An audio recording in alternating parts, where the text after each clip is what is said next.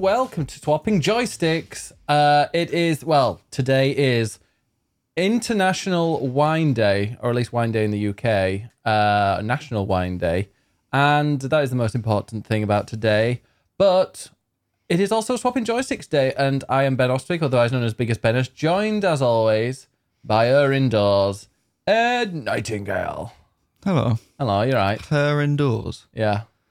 Indoors, It's a very feeling old, misogynistic Yorkshire phrase. lovely. It's too hot. It's suddenly getting really hot. Yeah, someone's asked, is Ed hungover or drunk? No, just hot. Damn right. Oh shit. He's in a great mood today. Yeah, I've been tired and grumpy today, which is fine.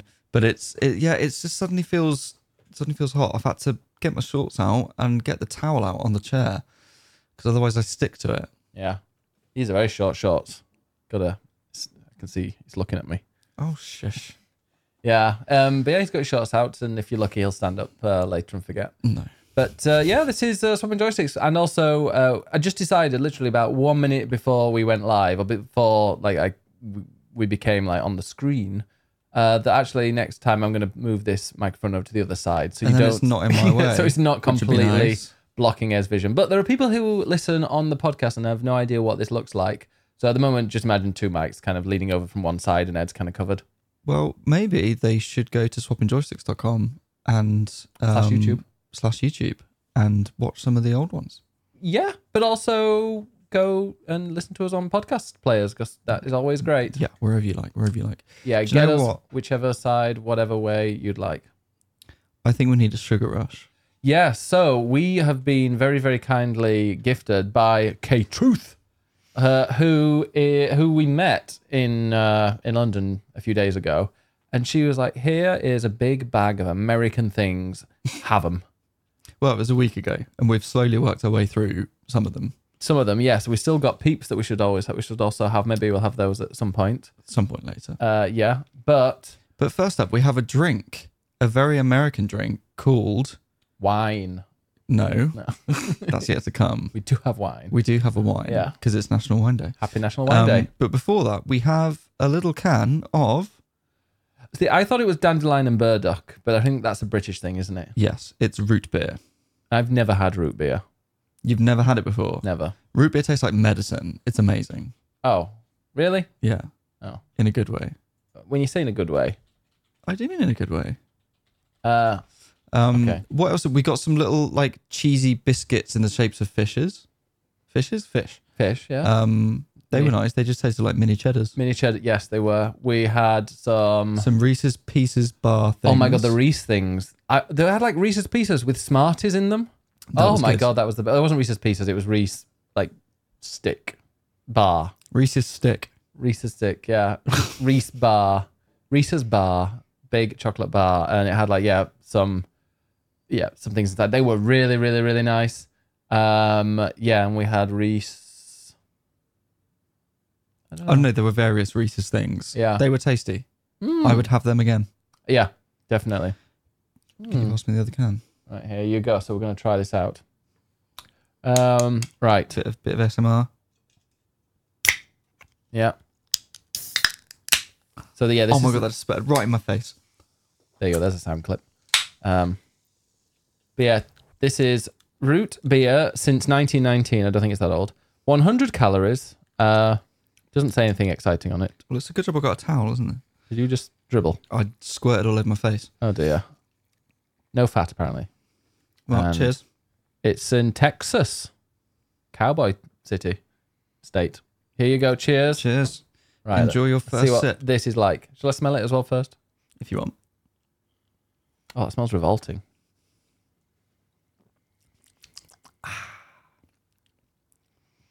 It smells like antiseptic. Yeah, I told you. Oh. It tastes like medicine.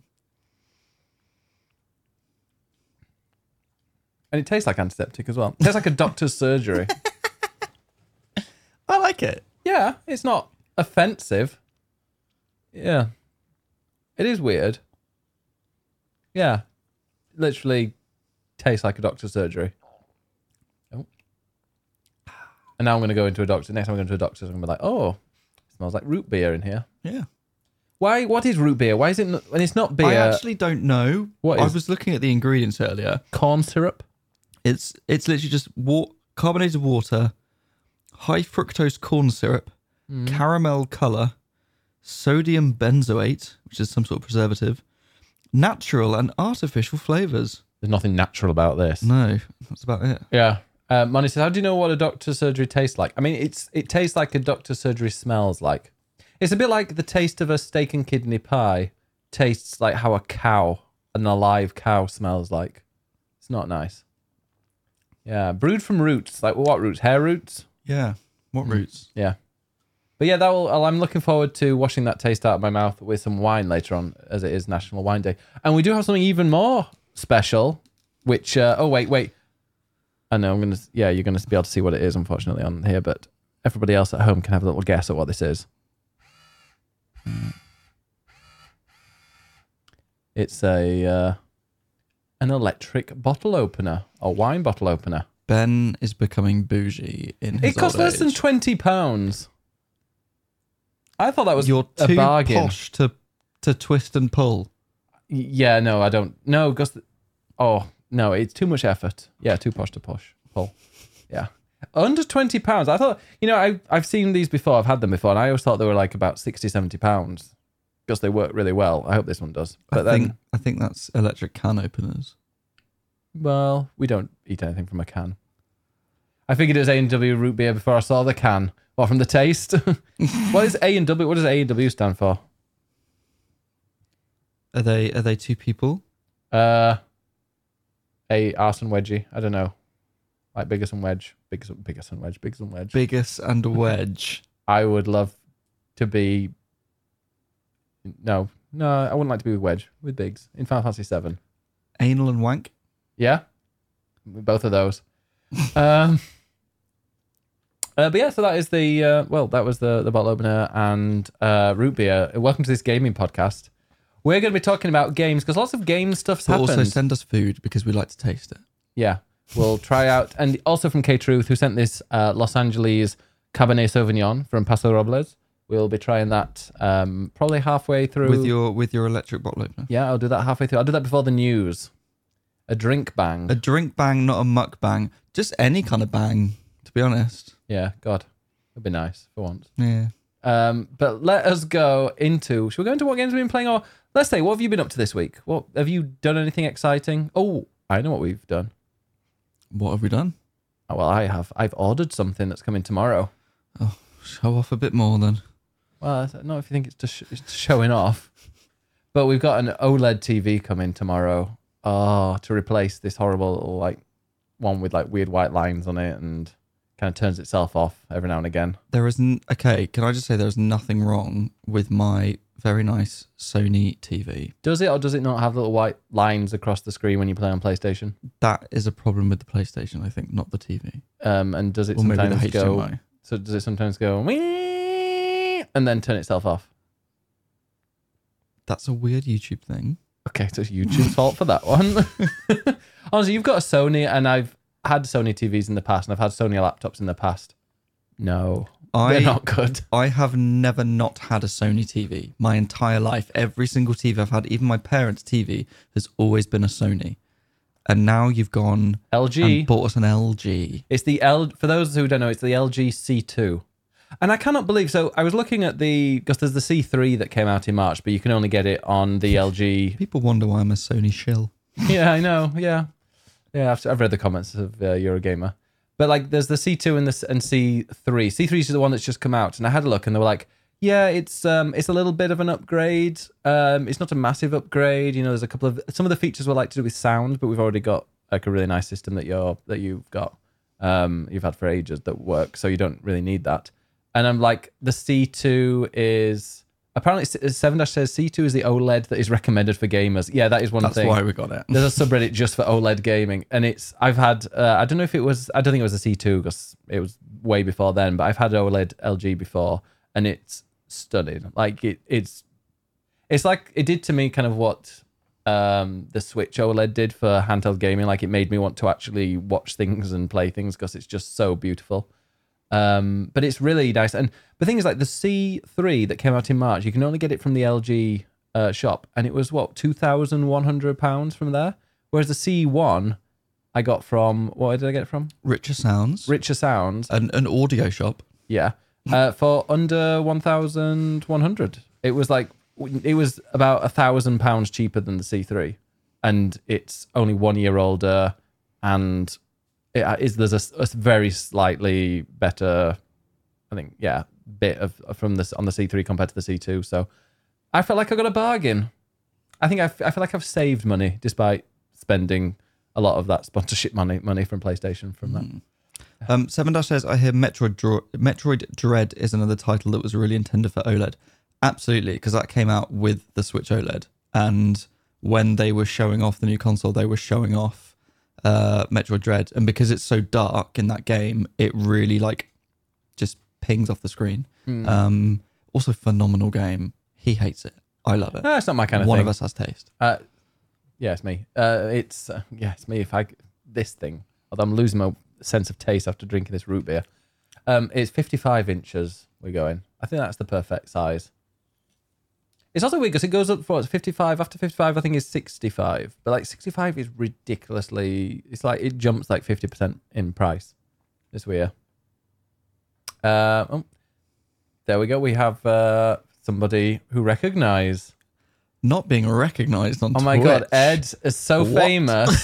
Somebody has come into the chat and said that they swear that Ed went to uni with my sister Helen. Did you go to university with somebody called Helen? Maybe. Oh.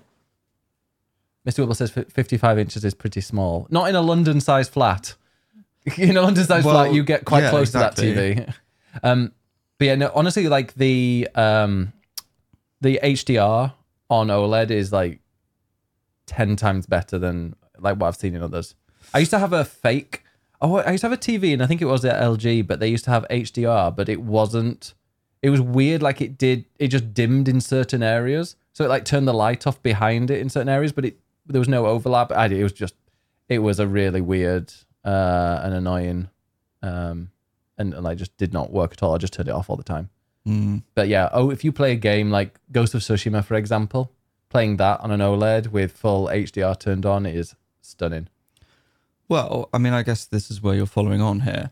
Part of the reason we've ordered it now is because there is a certain game coming out next month called Final Fantasy 16, which I suspect is going to look very pretty on a PlayStation 5 with an OLED TV.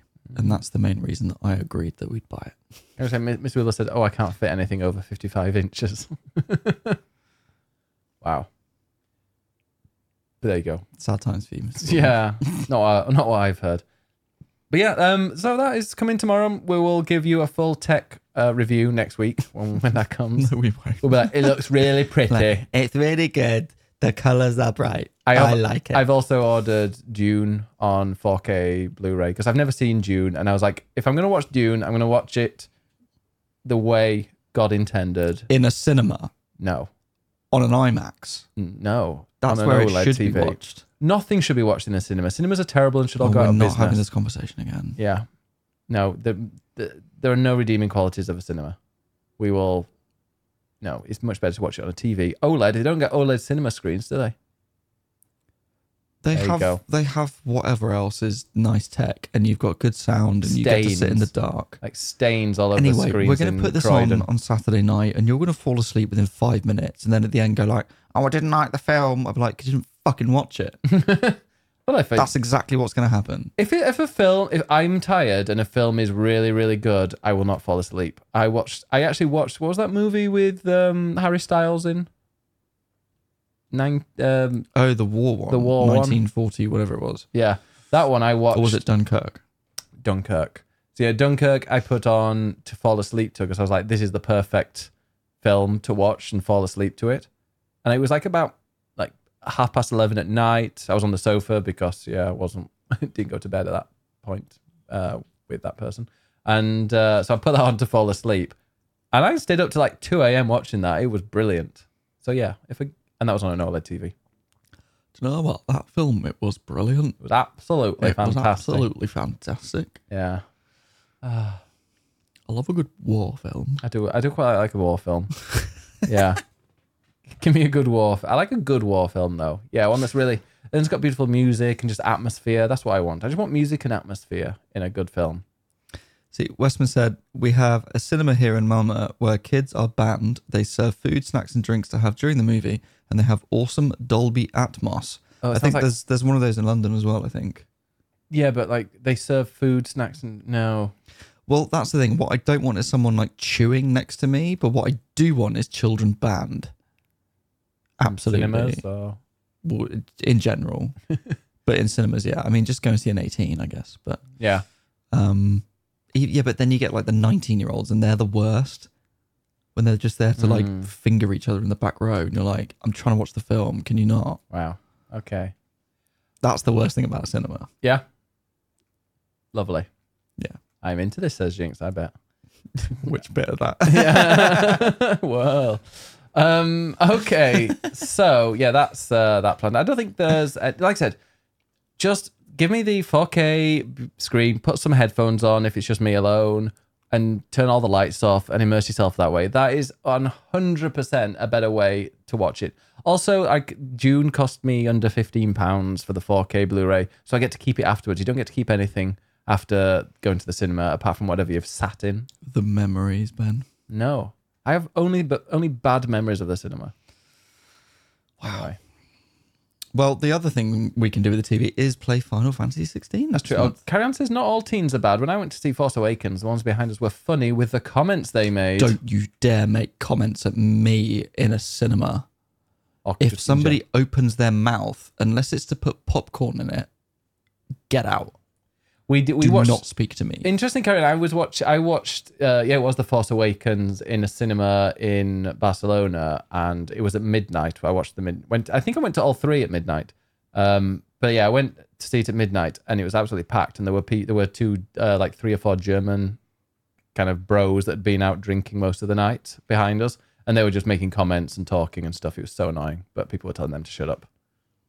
I mean, if you watch a film with me at home, especially if it's a film that I know, I will sit and recite all the lines, and you especially can just deal with it. But if we're in the cinema, it is silent. I mean, I do not wish for commentary. I've paid for a ticket. I want to see the film. I don't want to listen to some stuck up their own arse intellectual. That's my job when I'm at home. I don't want someone else doing that in the. No, you're the worst. You're the worst when you're making comments and stuff and you're reciting it. And usually if you really like a film, I think you do the same to me, is like you will deliberately go out of your way to dislike it. If I like a film? No, if I like a film, you'll go out of your way to dislike it and vice versa. No. What was the thing that you said? I don't base my opinion on your likes. Fine, well, I'm going to make you watch Kes. I've already seen Kes. I watched that at school. Oh, it's a classic. It's a school film that your teacher puts on to be like, oh, this will be educational for you. Yeah. It was a documentary. I can't remember what it was that you were like, I know the part of the reason that you don't like it is because I like it so much. Phoenix Rising? No. Oh, okay. Good. Right. I have my own opinions, Ben. Do you? I thought you're a Sony shill. Wow. Paid for by Sony. Of course, I am a Sony shill. I love Sony. We'll be talking about that very, very soon. But first, let's go into the games that we've been playing. Now, Ed is now able to talk about Final Fantasy 16. He has played the whole thing, and he's going to be talking about the ending. No. Oh. Well, it technically wasn't this week. It was like a month ago. There was a press preview, and it was in the Tower of London in London. Really? Yeah, which was a very fitting setting. Mm-hmm. And it was a room, sort of medieval style room, then with loads of screens and PlayStations in, and Yoshida. Yeah. So you met Yoshi P. I did. And what did he say? Hello. Kes. I did not see any ghosts in the tower. But yeah, so So I got to play that, which was nice. And then the preview went up on Monday, so you can go to Eurogamer.net and you can read that. I also got to speak with Ben Starr and Susanna Fielding, who are the voice actors of Clive and Jill. So there is also a little interview with them on Eurogamer.net, which you can go and read. So Ben is the voice of Clive, the main protagonist. Yes. Of the protagonist. Be great if he could come on the podcast, wouldn't it? That would be really nice. Yeah. He does really love this role. He is a lovely guy and is super, super nerd about Final Fantasy. So he was incredibly excited to be part of this game. And I think is absolutely loving being part of the press and being interviewed and just chatting with nerds like us. And yeah, he's a very lovely guy.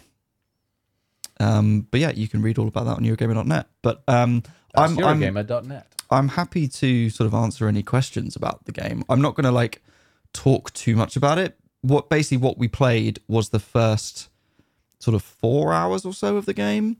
And the opening, probably not all of that, but it was the opening of the game. And the very opening of that is what's going to be in the demo that is coming out ahead of release.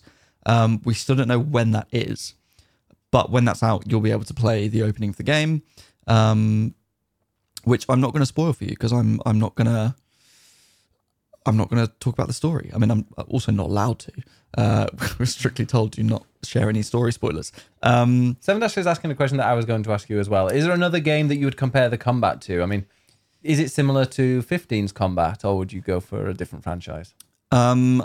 This is the biggest point of contention, I would say, with this game, is that there are a lot of older fans of the series that believe it should always be turn-based. Even though it's not been turn-based since for a very long 10. time. 10? I do not agree with that opinion. 10. 12 wasn't?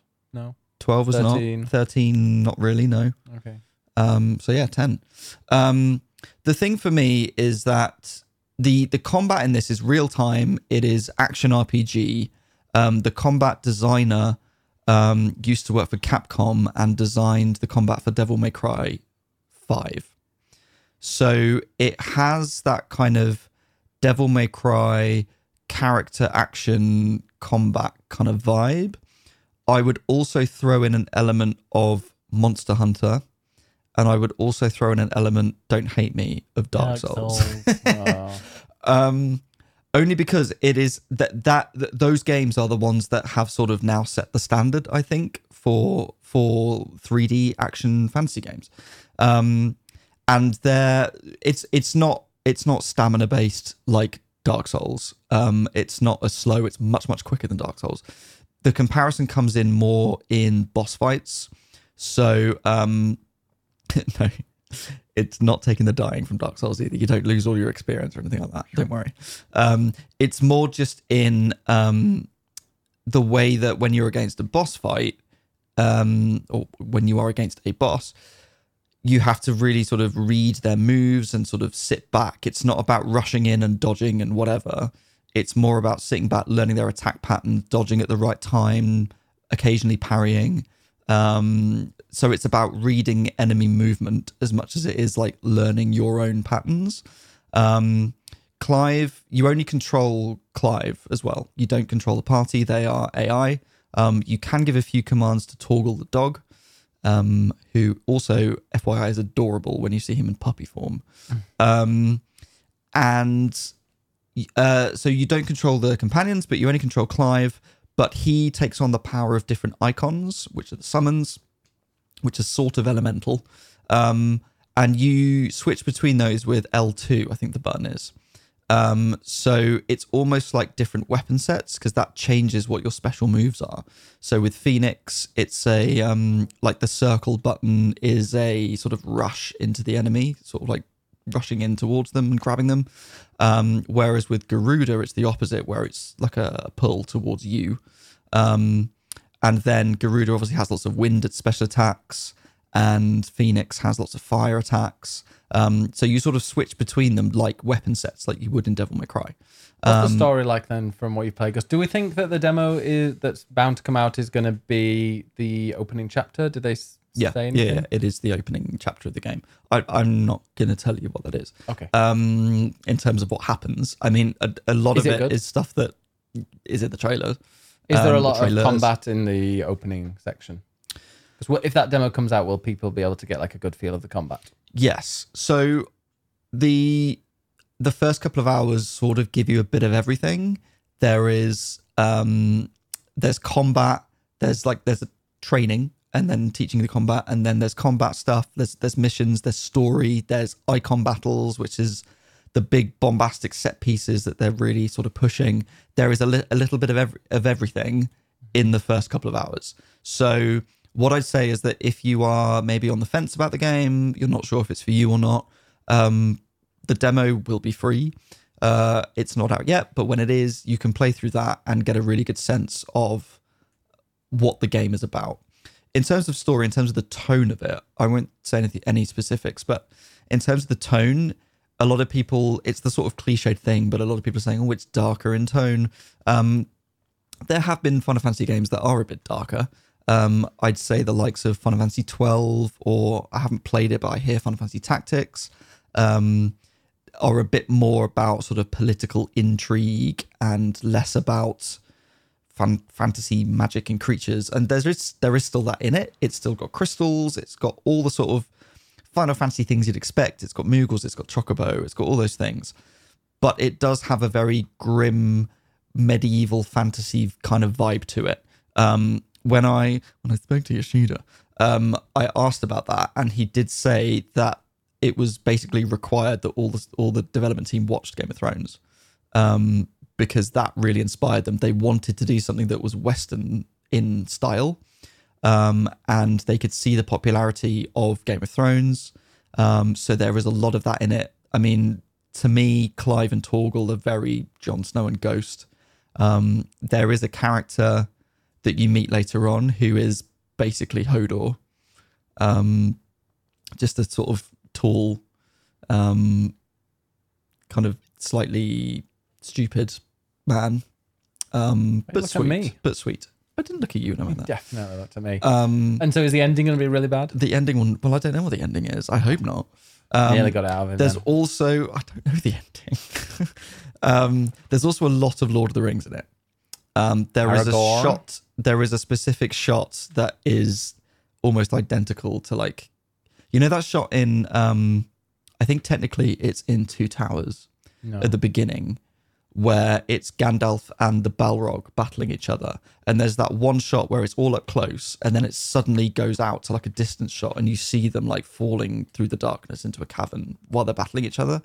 There is an almost identical shot to that in this. And even in the trailer that was shown yesterday, there's a bit of like Clive pushing open double doors, which it looks just like Aragorn when in slow motion he's like pushing the doors open, looking all sexy. There's a bit of that in 16 as well. So there is a lot of Game of Thrones. There's a lot of Lord of the Rings. It's very much that dark Western medieval fantasy kind of vibe.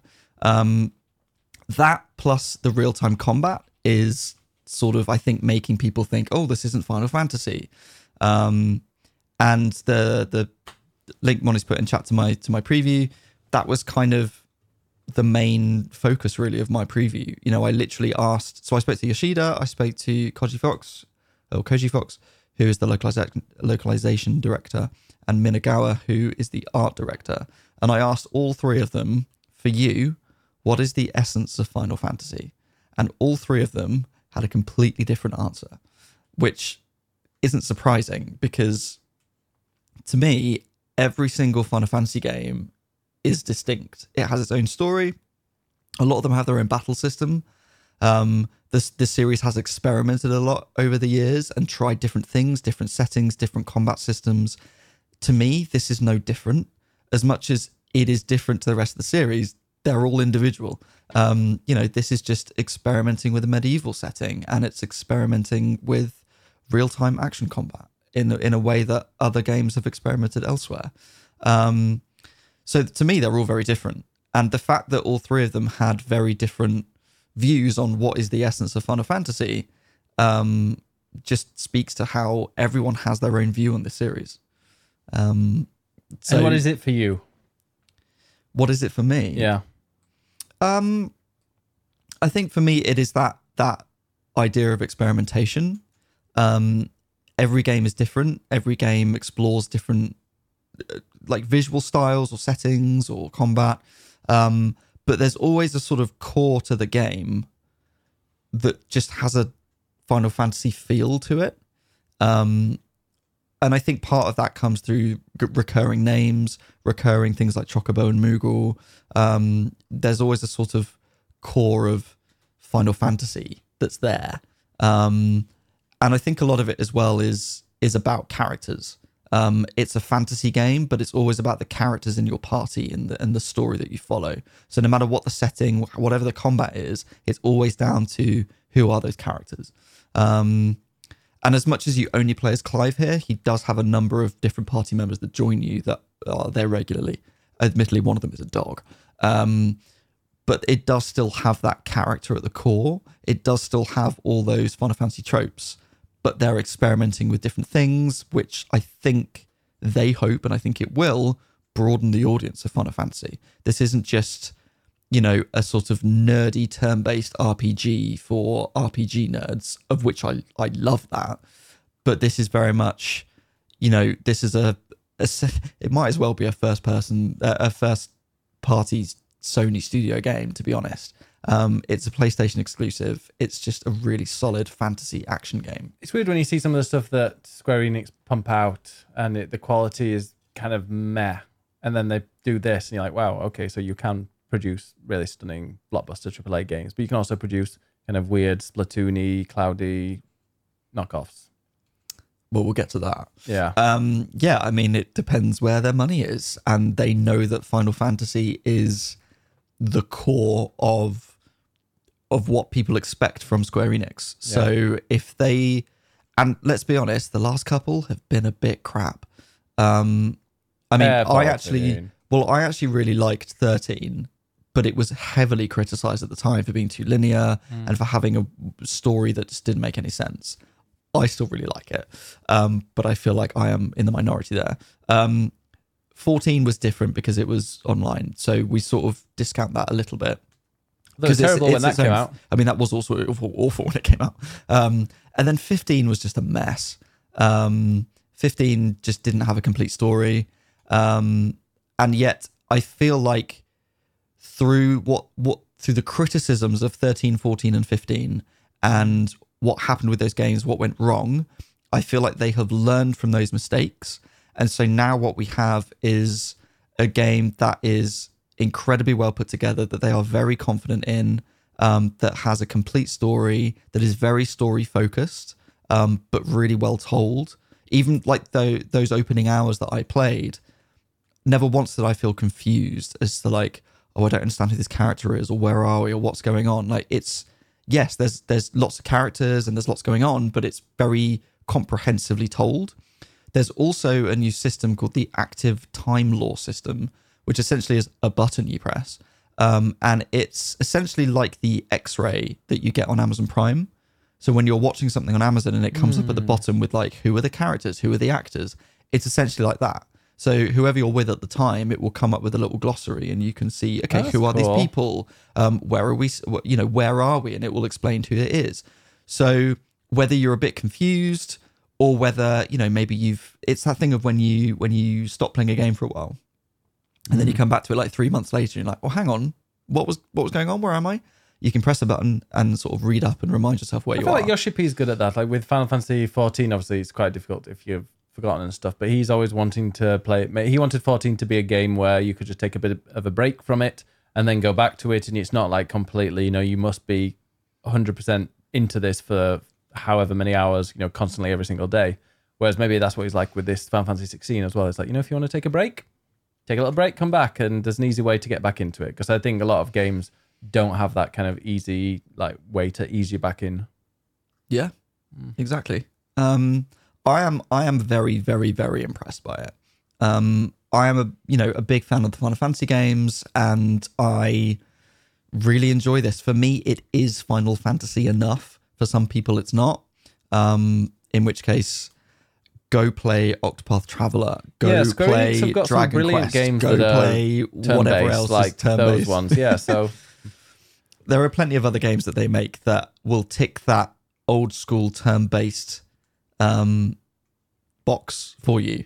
Like I said, for me, Final Fantasy has always been a much more modern take that is looking ahead at how can we modernize the series, how can we experiment, how can we do something new. And 16 is doing that. Now, maybe what it's doing is bringing Final Fantasy in line with other action RPGs. So maybe for some people it lacks a bit of the originality, but it still plays really well. It feels great. It looks phenomenal. It sounds phenomenal. The acting's incredible. I could blabber on and I won't, but too late. Too late. I guess as a point to finish with, when I asked the three guys what was the essence of Final Fantasy, Yoshida's answer I think is the most telling for this game, and that is, for him, Final Fantasy is a cinematic experience, and he used the example of Final Fantasy 1 and the sort of cold open you have where you start the game and it's that thing if you go through some story that intrigues you and then it comes up with the name of the game afterwards and you're like, okay, cool, I'm in. We're into Final Fantasy 1. And 16 does the same trick, and it's a very old trick by now. But him saying that for him, Final Fantasy is always cinematic. For me, it always also has been. If you look at, my favorites are 7, 8, 9, and mine's 10 in that order.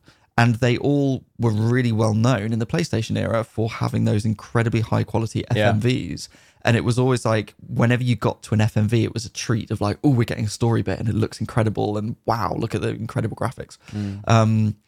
And so it's always had, the series for me has always had that cinematic element. And I think that's something they've really pushed with 16 in terms of having like incredible looking graphics, really good storytelling and voice acting, which isn't just voices, all the acting, great acting.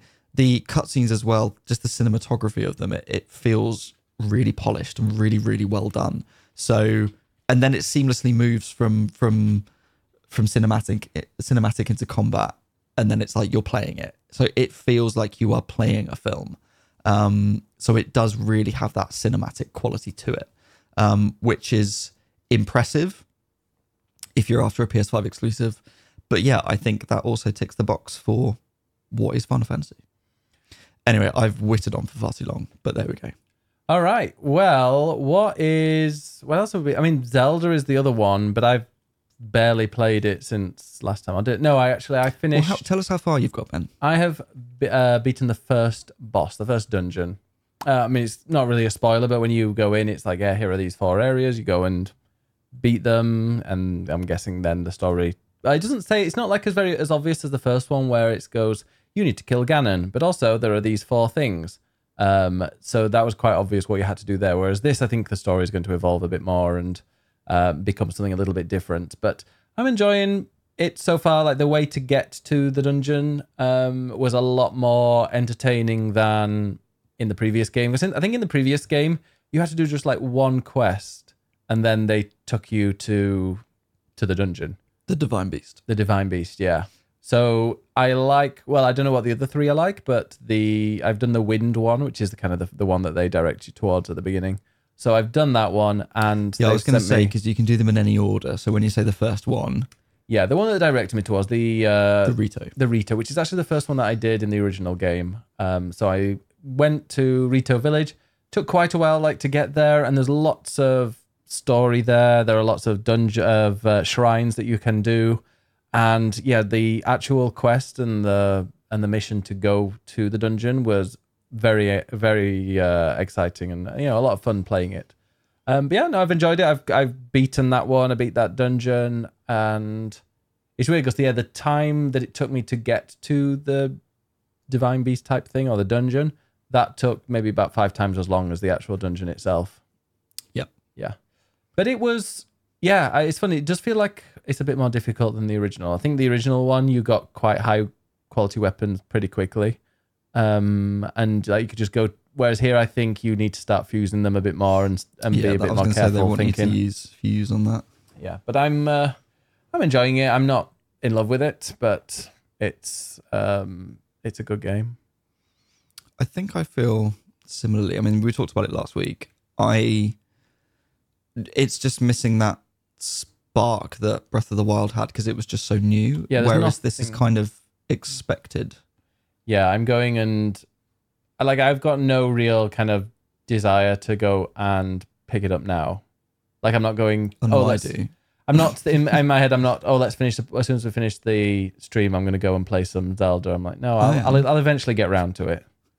It's it's good. I've done the first dungeon. I'll put it down for a bit, and then later on in a month or two, maybe I'll go and focus on the second dungeon because there's Diablo coming out. There's the Final Fantasy 16 coming out. This is something that I'll kind of go back to every now and again, but it's not something that's kind of grabbed me, from start to finish. It'll definitely last because there's a lot of stuff in it. Yeah. I'm a bit further than you. I have done this second, so I did the wind one that you've done, and then I have also done the Goron dungeon as well, which again has more of a build up towards it, which is nice. From the one that you've done, what did you make of the dungeon compared to the Divine Beasts? They felt very similar. It felt very similar. Like the length of time, the size of it, the puzzles, it all felt very similar. In fact, it felt a little bit like, I'd say it felt a bit, the wind one felt a little bit like the giant camel one, in the fact that it was this giant beast, so you had to go around on the outside of it to go back in, but actually I think you did on most of them. Mm-hmm. But yeah, because you don't control anything of it, do you? It's not like in the last one where you could rotate certain things or turn the hose from the elephant or that. None of that actually happens. Yeah. For me, the dungeons in Tears of the Kingdom are kind of somewhere between the classic ones from like Ocarina of Time onwards mixed with Breath of the Wild's ones. I was disappointed by the dungeons in Breath of the Wild in terms of the 4 divine beasts. Mm-hmm. For me, they were too short, and they weren't distinct enough. We all know I love Ocarina of Time, but you've got the water temple, the fire temple, the shadow temple. They all have their own distinct look, and they have a nice distinct idea within it. Whereas all 4 divine beasts for me in Breath of the Wild are quite samey, and yeah, there's something you control, be it the trunk or the angle of the wings or whatever else, but they're all kind of samey and a bit short. And like I said, I've only done 2 of them in Tears of the Kingdom, but they at least visually were different from each other. I enjoyed the different boss. The boss was very, very different to what they were in also a very good point. Breath of the Wild. But the one thing I did like in the Divine Beasts is that it's not just, get the big key to get to the boss. It's, you've got to unlock the 5 things or whatever they were in Breath of the Wild. And you can do that in any order. So there's that sense of non-linearity to the dungeon, which I really like. And I think this, in Tears of the Kingdom, they've retained a bit of that sense of non-linearity from Breath of the Wild, which I enjoy, but it's also got a bit more of the sort of distinction from the older style dungeons. For me, it still kind of falls down the middle somewhere, or it's sort of not either of them. I prefer them to Breath of the Wild, but I still really want like the old style of dungeon. It's still not quite scratching the itch for me of like the perfect Zelda game, which I know exists, but they haven't made it yet. Yeah, I can. Oh, well, no, I think it's perfect for what it wants to be. But I thought I wanted a sequel, and now I'm playing it. I'm like, maybe I don't actually. Maybe I wanted something completely new and completely different. But I'm not gonna lie, it is a very good game. I'm just not completely addicted to it. But I'm very rarely addicted to a game. See, I love the overworld in both this and Breath of the Wild. And I love that it's got the layers and all of that kind of stuff. But what I want really is that kind of world, but then the same sense of discovery you get with each dungeon. So I want maybe like 8 dungeons, not 4. And I want them to be more themed, but I also want them to be hidden. So rather than it being very obvious, oh, you should go here and do this quest and then you'll find a temple.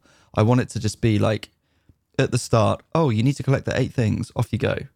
And then you're just free to go wherever you want. And maybe, yes, maybe one is in a volcano, but maybe to get there, you kind of stumble upon it and you fall into a cave and then suddenly it opens out and there's a big temple and you didn't expect it in there. Or it's that sense of discovery that I really like. Because I remember when Breath of the Wild came out and people were like, oh my God, you should, the previews came out a little bit before it was released and they were talking like, this game is absolutely incredible. It is massive. I remember Dan Reichert talking on the Giant Bombcast. He'd been the only person that played it and was like, this is just incredible. Like, it's an open world. It's really tricky at the start, but like you can just go anywhere. Like the game makes it so that you can just go and do absolutely whatever you want. And that people were just like, had their minds blown about what this was. And then the game came out and it was like, wow, this is changing the landscape of open world RPGs. Whereas, this doesn't do that. No, it's just building on the basis, and that's fine. It's a sequel. It's not, they've not reinvented the wheel. They've just, upgraded it. Yeah. I'm still really enjoying it. Yeah. Oh. As Black Fox Kitsune in the chat says, if the water temple is too easy, it's not a true Zelda. I agree. But I haven't got to the Zora one yet in Tears of the Kingdom, so I can't comment on that. Yeah. Should we see what the people have been playing? I've also been playing, I've also been playing Marvel Snap. Of course you have. I'm still obsessed, and I'm quite a high rank now. I'm like level 57 or something, or 56. But I keep losing, and it really upsets me. But yeah, Marvel Snap, brilliant game still. I don't think we've played anything else. Nothing we can talk about anyway. Yeah. Mm-hmm. There you go. Be glad you didn't... Kitsune is saying they were around for the first ones. I mean, the black and green screen, I did play Link's Awakening on a Game Boy. So that was my introduction to Zelda. The very first game I ever played was, what was it called? Link to the Past. On the brilliant SNES. Game. Absolutely brilliant game. It was great at throwing pots. Of course you were. Yeah. Seven Dash says, I haven't touched it since it released, unfortunately. Do you mean the Tears of the Kingdom? Yeah. But like I said, there are lots of good games. And I feel that is the good thing about Zelda. We were talking about games that you can just put down and pick up again. I can pick Zelda up and I'll know exactly what I need to. I can see exactly where I've been. I can see where I want to kind of maybe go. I don't really need to. The story is quite simple so far. I think you can put the game down for 6 months and come back and have absolutely no issues. I mean, that's like any Zelda. Yeah, good. Oh, Marvel Snap is what you haven't touched since release. Oh, don't actually, Gus. You will get hooked. Ben's obsessed with it. It is brilliant. I like every single time I go to the toilet, even if it's for a wee, I go and sit down because I can get a game or two of Marvel Snap. That's why you're there for so long. Yeah. Anyway, let's go and see what the peepholes have been playing before we open up this wine. Let's have a look. Right. Thank you to everybody who sent in their answers today. If you're not in the Discord as well, ! Discord. And then you can answer our question of the day, which on a Thursday is always, what have you been playing? What have you been playing? Yes, ! Discord. Go and join us in Discord. If you are listening to this on a podcast and you want to join us and it's like, well, I can't see the link. It's discord.gg/biggestbennis. Nice and easy. Discord.gg/biggestbennis. But let's kick it off with clues. Ed, fire away. So, Clues has 2 reviews for us this week. The first is V Rising, which I think Clues was playing last week. I seem to remember. Vampire-themed survival base building game that's actually really hard. Combat seems to be the focus of the game, and the base building is tacked on, albeit done very, very well. I've seen videos of people showcasing their castles like designer Animal Crossing islands, and it's fantastic. The game seems to be primarily designed for team PvP, with which different clans vying for resource in prime locations, and to be fair, it achieves this very, very well. As a solo player, however, this means the content is more challenging and grindy, since the only way to progress is by killing difficult bosses. All in all, it has sucked all my time out, and I have no time to jump into Destiny because I'm a vampire. I like V Rising was kind of fun when I played of it, but it was just really, really dark. So I was streaming it, and it wasn't really very visually appealing, and it sucked the energy from me like a vampire. There you go. And then the other game Clues has been playing is Monster Hunter World, the board game, which I did not know existed. So there we go. Yeah, it is video game themed, so we'll allow it. I pledged for the Kickstarter of this game in 2020 and only just got it. So typical Kickstarter. That's quite lucky, actually. Shenanigans. 3 days is 3 years is actually quite lucky. As a Monster Hunter game, you track down monsters, hunt them, harvest them for parts and materials, and then upgrade your gear. It took us 30 minutes to decipher all the iconography on a small 1 centimeter by 1 centimeter card. That is tiny. Yeah, that is tiny. So this is a very rules-heavy board game. Once you get into the hang of things, though, combat is brutal, like the video game, with the monster capable of downing you in one hit, even before you can react. Wow. But whilst the video game is about twitch reflexes and muscle memory for weapon combos, the board game focuses heavily on tactics and teamwork. There were many tense and close calls during the 1 hour long session that emulate those tensions in the video game. I do recommend people to try it if they can get access to it. I bought it ostensibly for the miniatures, but I like the game mechanics. Yeah, I mean, that's what you want it for, like the little miniature things. Put it on the shelf, looks pretty.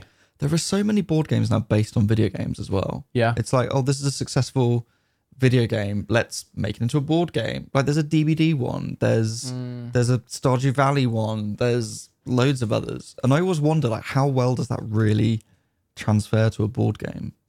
It's a cash grab.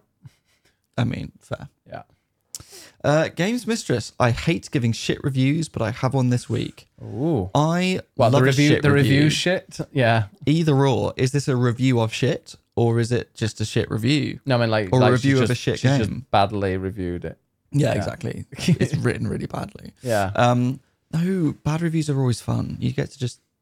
Speaking of which, have you seen the Gollum reviews came out today? I'm not responsible for those. You played Gollum, but just before I do that, what did you think of Gollum when you played it? I didn't think it was very good. Oh, you were right. Yeah.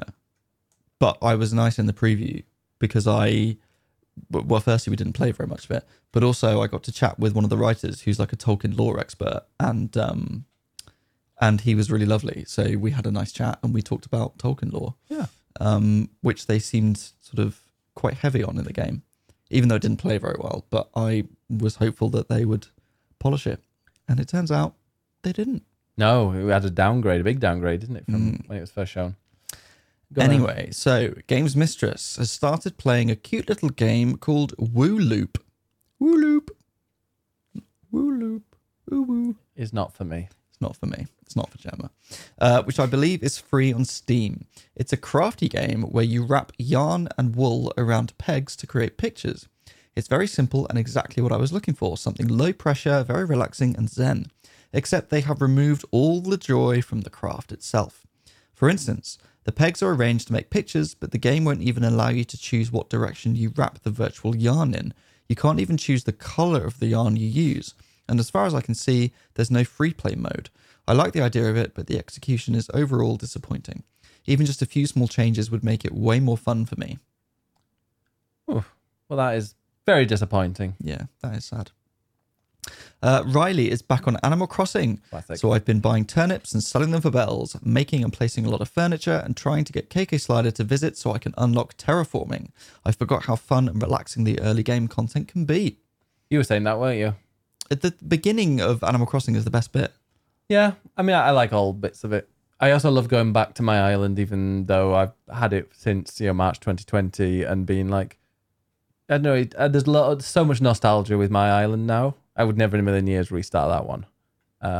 But it's, yeah, I do like the opening bits, and the start is really kind of fun as you're building it, but then you build the legacy, and then that is, how you play for months and months afterwards. That is also the fun part. Yeah, true.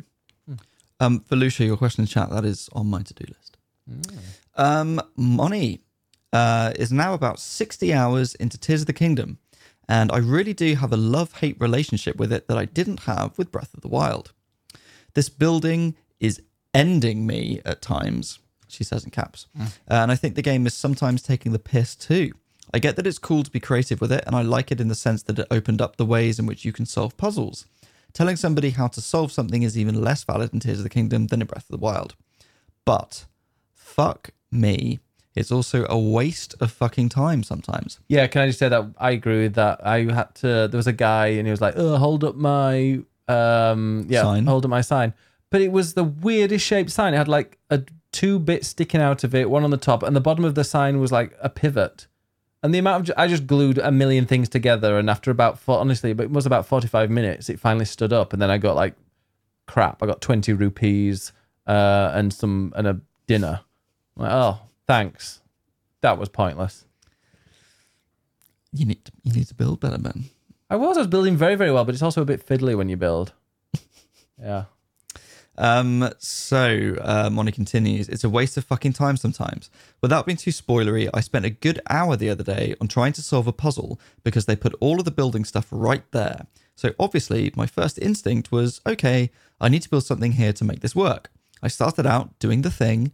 She did the thing, like Angela Bassett, then dropped my build into the abyss where Ultra Hand wouldn't reach, so I couldn't pick it back up or get it up any other way. That already annoyed me greatly. Then if that was on stream, that would be content. Right? Yeah. Then built something else with the remaining stuff that was there. And when that also didn't work, I realized that something was hidden that I should have used instead. And that just annoyed me greatly because I would really prefer to decide what time I want to piss away or not. The game is already set out to distract you on every step that you make, so that just felt really unnecessary. That sounds hilarious. And I think Money should come back to streaming and stream some Tears of the Kingdom because that would be so funny.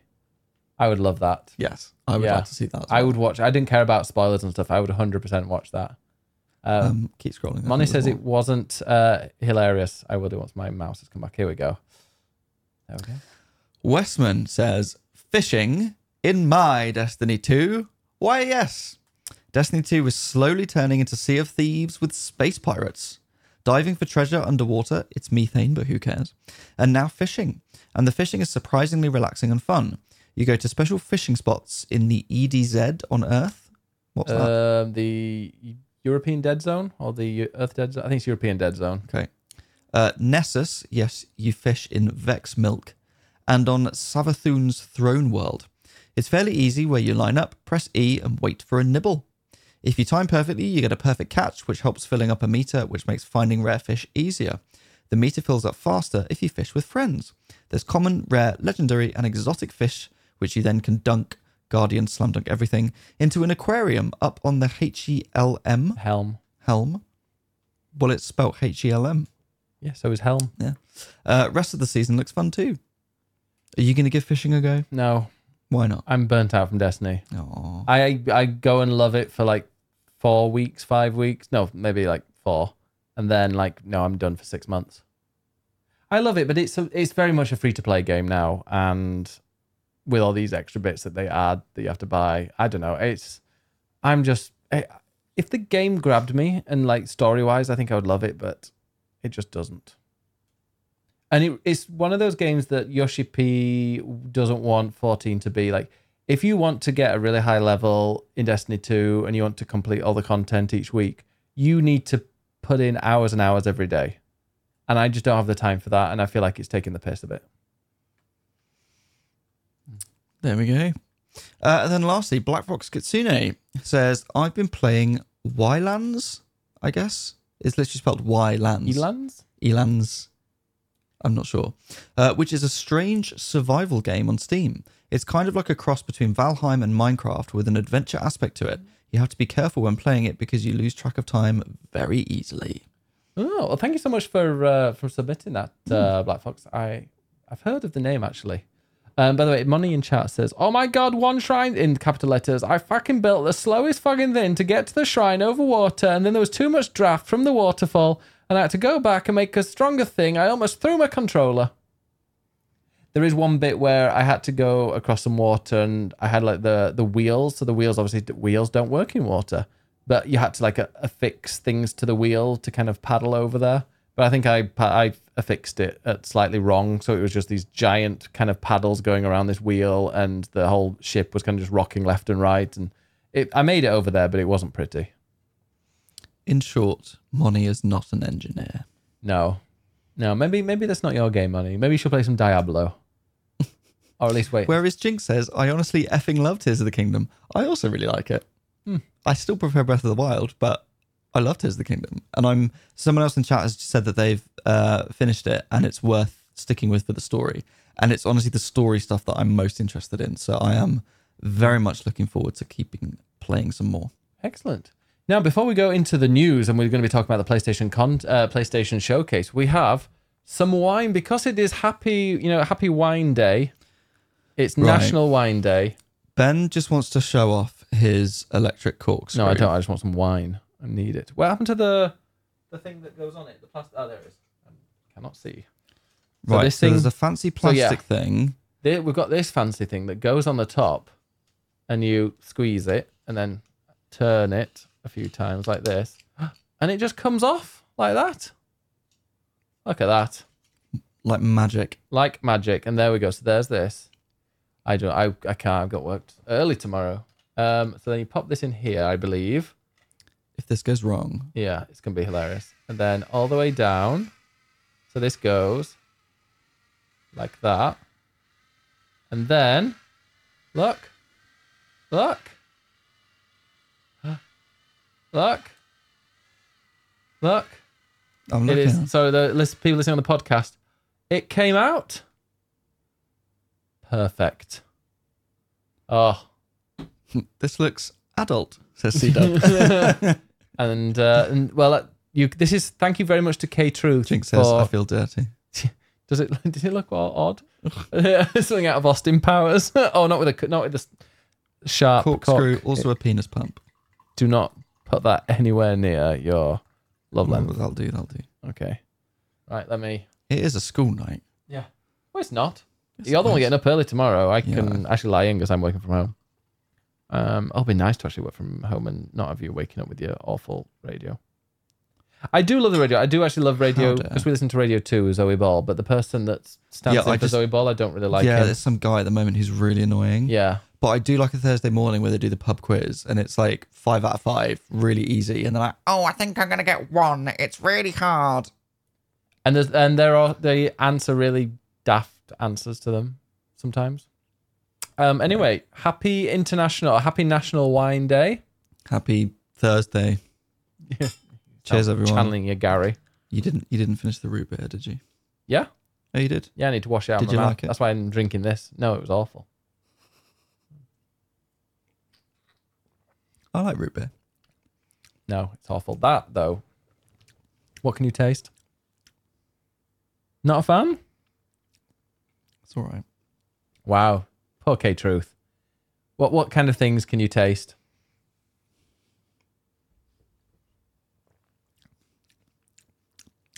Vinegar. Almost. Oh. I mean, it has to come all the way over. It's a bit acidic. Yeah. It's American, so it's not going to be that nice. It's not French. Wow. You said that, not me. But it was shaped by the passion, imagination, and life experience of Georges and Daniel Dao. There you go. It was the electric corkscrew that ruined it. Yeah, it kind of made it a little bit nasty. Your taste differs so much. I mean, with root beer, I think wine, we're quite similar. I mean, it's not the nicest wine in the world ever. It's drinkable. I'll happily sit and drink it. But I like a nice, smooth red. Yeah, that's not the smoothest. It's fine. I'll just cook with it. Is not from California. Says it's not from California. It says it's from California. It is from the Paso Robles, California. Government warning. According to the Surgeon General, women should not drink alcoholic beverages during pregnancy because of the risk of birth defects. Consumption of alcoholic beverages impairs your ability to drive a car or operate machinery and may cause health problems. No shit. Yeah, driving into a tree is a health problem. Yeah. Right, well, let's move on to the headlines, shall we? Of which there are basically none. Mm-hmm. There were a couple of Final Fantasy things, but we've kind of already talked about Final Fantasy, so... Yeah, we don't need to talk about that anymore. All it was is just that they are not going to be bringing out DLC. Mm-hmm. And that's because they, for once, have actually written a complete story. So that's nice. Yeah. We'll go through all of them, but just very, very briefly for some of them. We'll just talk through what happened. We can go through. So this was the PlayStation Showcase. It was last night. It was the first one in a long time. This was Sony's chance to basically show off what is going to be happening over the next year. It's kind of to use a sports metaphor, an open goal, because Microsoft have flopped with Redfall and just don't really have a lot coming out at the moment. So this was a chance for, well, there's Starfield, but that's going to be a buggy mess. And then there's Forza. Such a Sony shell. No, it's a Bethesda game. Come on. It will be great, but it will be buggy. And then there's Forza, which I couldn't give a shit about, but you will enjoy. I will enjoy Forza. That's usually the one that's like the opposite of a buggy mess. When that comes out, it's always like, wow, this game is immaculate. So there you go. I'm looking forward to that. So yeah, this was a chance for Sony to be like, well, do you know what? We've got all these amazing exclusives and it's going to be incredible. And then they had a really shit showcase. But we are going to go through it and just pick out the ones that are worth talking about, because there was a lot that was shown and a lot of it was crap. Fair Games. What do you think to that? That was like the payday. Fair Game Dollar. Fair Game Dollar. Fair Game Dollar was the payday cross with like the Division-ish. It's like an extraction shooter, but also had like weird coloured things popping up. It wasn't my kind of thing. Yeah, it was sort of Watchdoggy, but yes, not. Watch Dogs, that was the one. I quite like the sort of revolutionary vibe of this, of sort of young people taking over from billionaires. And if you notice, the one that was highlighted was called Elliot Moore, I think, which has the same initials as a certain other annoying billionaire. Yeah. Moore. If you like that kind of in your face kind of middle finger to those kind of people, you need to play Watch Dogs 2. You need to play Watch Dogs 2 anyway. I haven't, and I'd quite like to for that reason. Really, really good. And it's very, very on the nose who they're kind of taking the piss out of. Yeah. Also, I remember there being a trans woman mayor in there that you help out, and it's just like a really nice, heartwarming side story. And well, it's set in San Francisco. Yeah, it's just you would hope so. Yeah, I don't know. Watch Dogs 2 is a very, very, very good game and underrated. And like whenever it's a bit like Titanfall 2, like whenever it comes up, people go, "That game was really good." Yeah. So you should definitely play it. And I think it's like on. You can play it without buying anything if you've got a few subscriptions. I think it's on like PlayStation Plus, I believe. Or on Game Pass. It's on one of the two. Okay, then was Hell Divers 2. So the first Hell Divers, I believe, is like a top-down twin-stick shooter, which people quite like. And this is now going third-person co-op. But I mean, it's just another shooting game. Do we really care? No. The start was not very... like the start of this showcase really wasn't interesting me much at all. No. Yeah. Shooting game, and then shooting game, but with magic, which is Immortals of Avium, which is coming from EA. Well, fucking adverts on this website. Yeah, sorry. It's a first person game where you shoot magic out your hands. It's Godfall meets Ghostwire Tokyo with Destiny. Yeah, maybe. So not really interested in that. No. Then there was Ghost Runner 2. Now I've played Ghost Runner 1. Have you? I did. Do you know what? I reviewed that for The Guardian. What? You were up for The Guardian? Yep. I didn't know that. You're welcome. How many stars did you give it? I gave it a 3 out of 5. Yes. Yeah. So Ghost Runner is like a first person cyberpunk ninja thing where it's like you kill the enemies in one hit, but they kill you in one hit. And so a bit like Celeste, where it's like snaps you back immediately to the respawn point. It's sort of puzzly of like these little rooms that you've got to go through and you've got to kill everyone in the room, but without them killing you first. Yeah. And yeah, it is more of that Ghost Runner 2. It is more of the same, but you are spreading out outside of the city area that the original was in. You also get to ride a motorbike because it's a cyberpunk game. So of course there is a fucking motorbike. It looks all right if you like Ghost Runner, but it is kind of just another cyberpunk game. Then there was, now this is interesting, Phantom Blade Zero, which is a steampunk? No. They had steampunk images. So they are calling it Kung Fu Punk. I believe... Kung Fu Funk. No.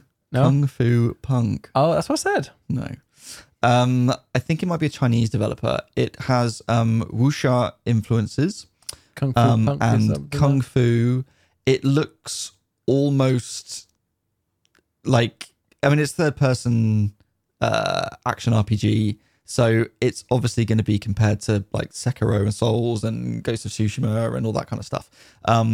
But with that Chinese wuxia kung fu kind of vibe to it, the combos and the animation of the combat, I think looks really, really that. cool. You learned how to pronounce it now. Yes. Because what did you call it before? Wuxia. Wuxia. And then Liverwork was like, pronounced it wuxia. And I was like, oh, that's how you pronounce it. Okay. Yeah. Okay. Wuxia. That was I was just a horrible Westerner just pronouncing all the letters. But it's wuxia. Wuxia. But Fu yeah, Funk, I that think is- that looks really, really cool. And was probably the biggest surprise because it's a brand new developer, brand new game that no one knew about. So for that, you're like, okay, this sounds cool. So I just hope- Phantom Blade Zero, it's called. I just hope that it is approachable. Because, for example, like the Wolong game that they brought out, is like that looked kind of cool. It had like really interesting combat, but there's no way I was going to spend hours and hours on like the first boss.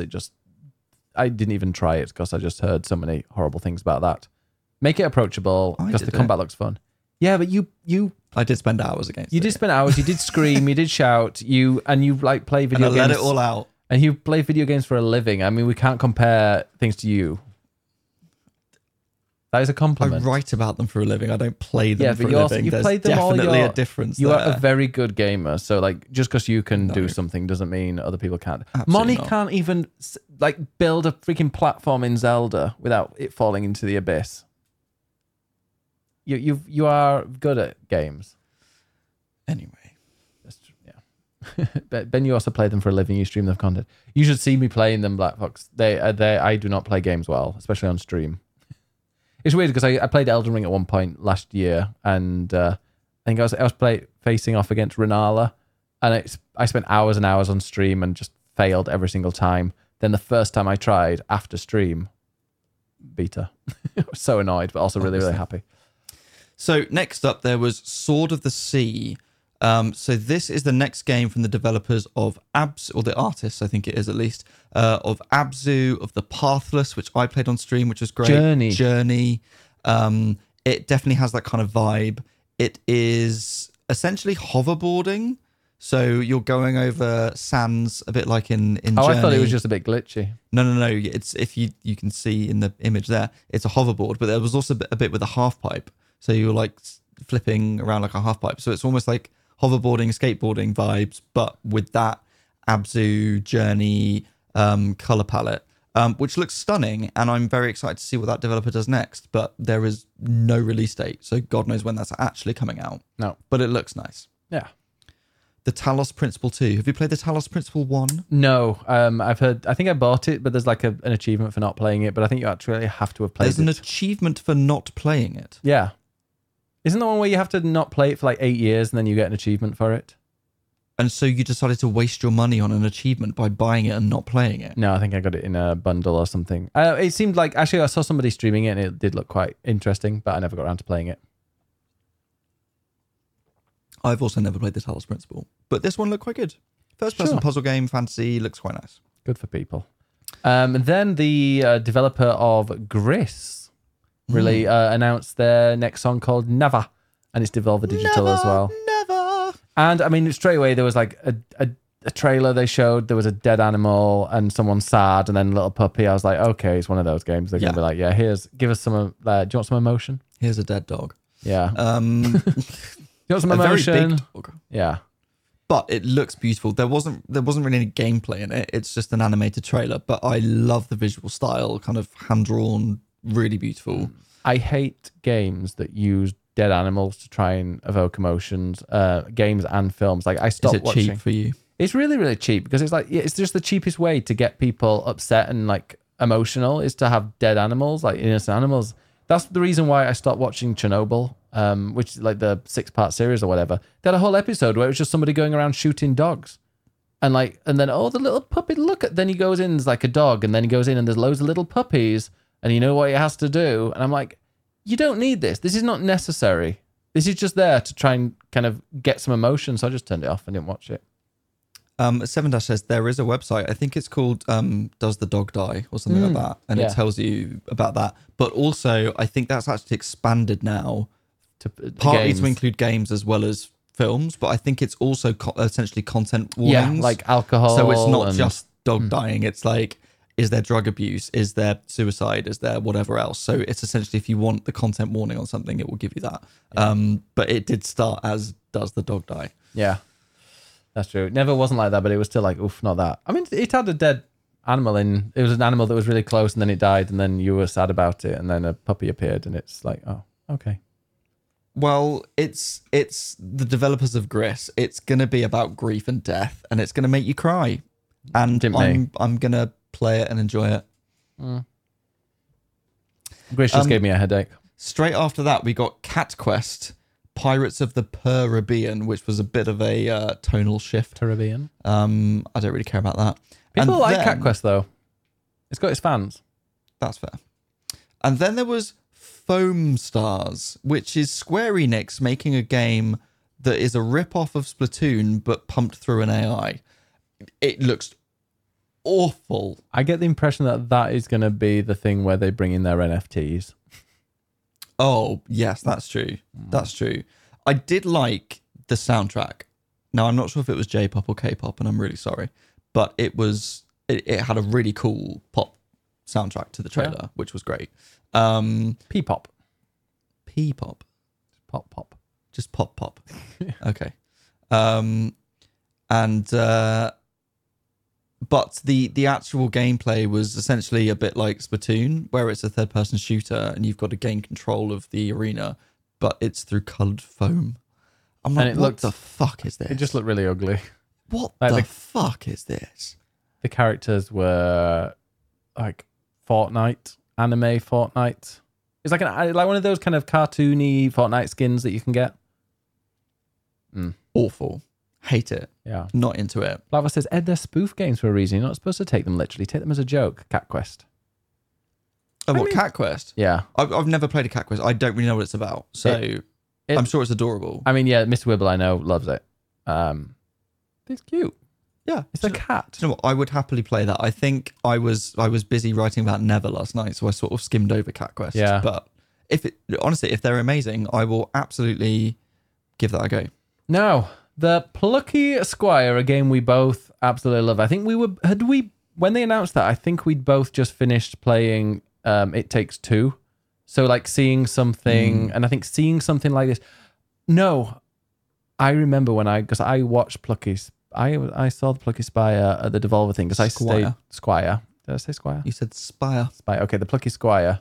Yeah, I saw that because that was that was announced during the Devolver Direct where they announced Cult of the Lamb, or they had a release date for Cult of the Lamb, and then Plucky Squire because I stayed up to like 2 a.m. and was like, this looks really, really good. But I do get like the It Takes Two part is just a bit when you're outside of the book, but this is. Yeah, it's one of those 2D games. Think, 2D when, like in Mario Odyssey, when you have the little 2D and then 3D moments. It's like that where, yeah, it goes from kind of a 2D, typical, looks like an RPG, that kind of thing. And then suddenly you're out of it and running around the desk. So it takes place in a storybook. It does. So it's got that storybook story and visual style. Yeah. Not RPG, sorry, but it's more of a platformer. I think it's like a mix of many different things, actually. Yeah, it's sort of top-down adventure, almost Zelda-like, I guess. But then with some platforming. But then the idea is that the storybook is on a desk of someone. Yeah. And the character can come out of the storybook into the real world, which, goes from 2D to 3D, which is nice. And I love it's out this year. It is out this year, but we still don't have a release date, which is annoying. Its designer is a guy that used to work for the Pokemon company designing Pokemon.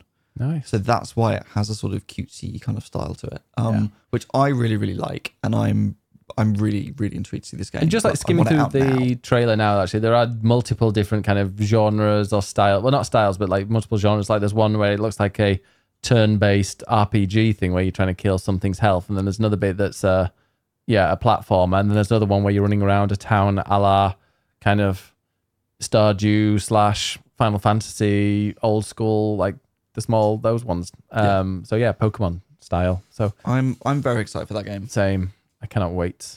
I think that would be perfect. I think that is coming to all platforms, isn't it? Yeah, PS5, Xbox Series X, Nintendo Switch, and PC. Indeed. Oh, and then Teardown was announced for console. No idea what Teardown is. I think it's on PC already, or it's at least on early access. But yeah, people really enjoy that. It's a game where you have to demolish a house in whatever way you can, and people get very creative with it. And it's just a bit, like Burnout, when Burnout was first out, or Burnout Paradise, I think. No, I don't know which one. The one where you had to cause as much damage as possible in like a crash. Was that the original Burnout? I swear I bought it for maybe Xbox. I think I bought it with my 360, where you just go and you have to kind of drive. You come in from a ramp or whatever, and then there's loads of traffic and stuff, and you have to try and cause as much damage as possible, and you can move your car in the air while it's been crashed. I feel like it's like this. You're just gonna try and cause the most damage and the most amount of chaos, and that might be a nice, relaxing game. I feel like that's the type of thing that I would want to play on Game Pass. Sure. Because I'd probably play it for an hour and go, yep, I've destroyed some houses. That's what fun. I need. Yeah. Now move on. Yeah. Next up is a game that should have been my game of the show and kind of wasn't, which is Metal Gear Solid Delta Snake Eater, which is a remake of Metal Gear Solid 3, which for a lot of people, it's their favorite of the series. It is a brilliant game. I got it on PS2, loved it. The problem is that this remake leaked beforehand, and it's been sort of very, very much long rumored. People knew it was coming. So the fact that it appeared in this showcase wasn't really much of a surprise. And then when it did appear, it was just a very quick CG trailer of you having a good pump there? Yeah, I'm just pumping out the air so that the red wine will keep.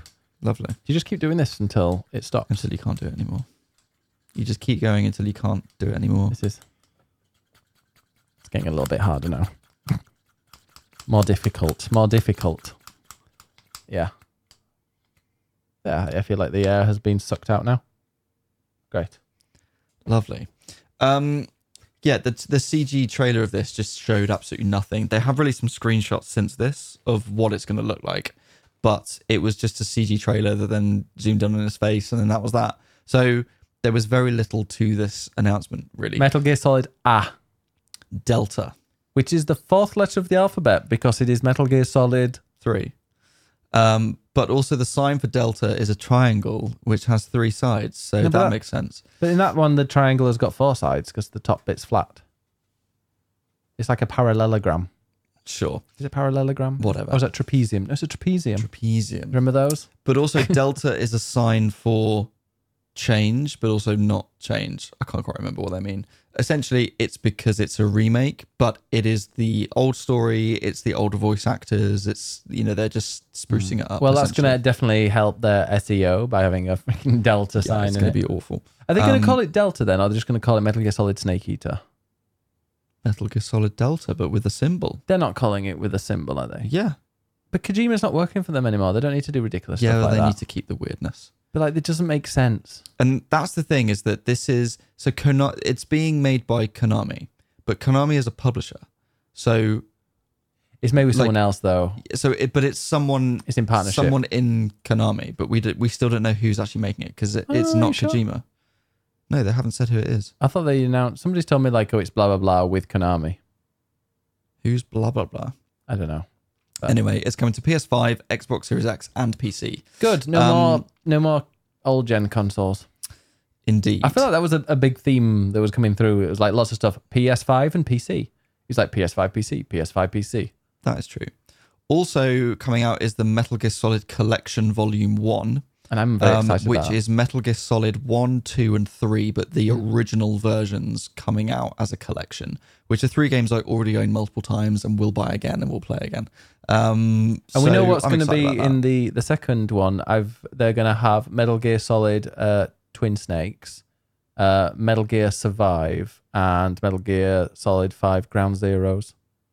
They're the 3 that are going to be in the You wish. volume 2. It's like the shittest one. That's the interesting thing, though. It's volume 1 is what they've called it, but it's also the 3 best games. So what's in volume 2? Now, will they re-release Metal Gear Solid 4 and 5 together, or will they go for some spin-off stuff? Was it Twin Adders or Twin Snakes or something? Twin Snakes is the GameCube remake of Metal Gear Solid 1. Wasn't there another one, though? Wasn't there another Metal Gear Solid game? Probably. I feel like there was another one. Is it like Twin Adder or something like that?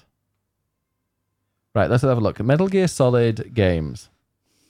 Let's have a look. Metal Gear Solid. Well, tell us about your favorite Metal Gear games. My favorite Metal Gear game is probably Metal Gear Solid 1 because I think it's got the best story and the best characters. But I think Metal Gear Solid 5 does ultimately have the best gameplay. In terms of stealth mechanics, and like the Fulton balloon thing is very cool. Yeah. Which was fun. I also really liked 4. A lot of people didn't. I really liked 4, but it was very cutscene heavy. Okay, yeah, so Metal Gear Solid, Metal Gear Solid 2, Metal Gear Solid 3, Snake Eater, Metal Gear Solid 4, Guns of the Patriots, then of course, Peace Walker. Oh my god, Peace Walker on the PSP. That's actually brilliant. So it'll be Peace Walker, Ground Zeroes, 4 and 5, and Metal Gear Solid Integral. So these are all weird ones. But yeah, Metal Gear Survive, maybe? No one cares about that one. I need to crash my PC. Yeah. But anyway, Metal Gear is back in a big way, and that is a very good thing.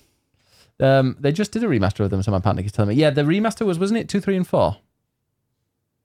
So you just said while I was scrolling. You weren't listening. No. Fine. Okay. Whatever. Now, Towers of Ash. No idea what that was. I didn't even watch it. The Towers of Agaspa. I don't know, because I've got an advert on this website, so I will scroll past it. And then Final Fantasy 16, the trailer was gorgeous. Had you already seen everything on there? So this trailer is called the Salvation launch trailer. So every Final Fantasy 16 trailer's had a different name, like Revenge, this one's Salvation. It's kind of just, I don't think there's anything majorly new in it. It's a lot of footage Just that's already looks been stunning. included. It looks incredible. But what it didn't have was a date for the demo. And considering the game's out in a month, I don't wish to see another trailer. I want to just play it now. So thank you, but no. Then Alan Wake 2, which is only going to be digital. It'll be a digital only game. No physical copy. Are you concerned by that? Personally, no, but I am a little bit, because you can't necessarily share. Well, you can't like share it with somebody unless you're using the same console. You obviously, when they decide to just turn the servers off, you can't access it again. I think it is a bit worrying when they make things digital only and there's no physical version of it. less plastic. I mean, of all the plastic in the world, a few people buying that, I don't think it's going to cause too much of an issue. I haven't played Alan Wake 1, which I would quite like to. I'm not sure if it's on Game Pass or not. The remastered but I feel like one I'm is. going to need to play the first one. I have no interest in it. I played the first one for as much as I could, but it was really buggy, the remastered one. I did not enjoy it. It was really janky. It felt like an old game that was remastered, which I guess it is. I just did not vibe with that. And this seems to be some kind of survival horror, which is not my kind of thing at all. Well, it's more psychological. At least from the trailer, it looks like it's more psychological. I thought it looked really pretty. It's running in-game on a PS5, which a lot of these trailers were just CGI. This is at least in-game footage. And it's coming out on the 17th of October, so it's not long to go. Doesn't matter. I'm excited to give it a go, but I'm going to try and play the first one. Some people really like Alan Wake. I am not one of those people. But I remember playing it and it was a chore for me, and I think it was a chore for the people watching. Good. Well, I'll play that on my own time. It's really difficult as well, even on easy. Okay, then it was Assassin's Creed Mirage, and we were watching a little bit of a IGN video on that earlier today. Who? Other websites are available. IGN. Yeah. Do you know what IGN stands for? Something Game Network. No? Well, if you talk about your IGN. In-game name.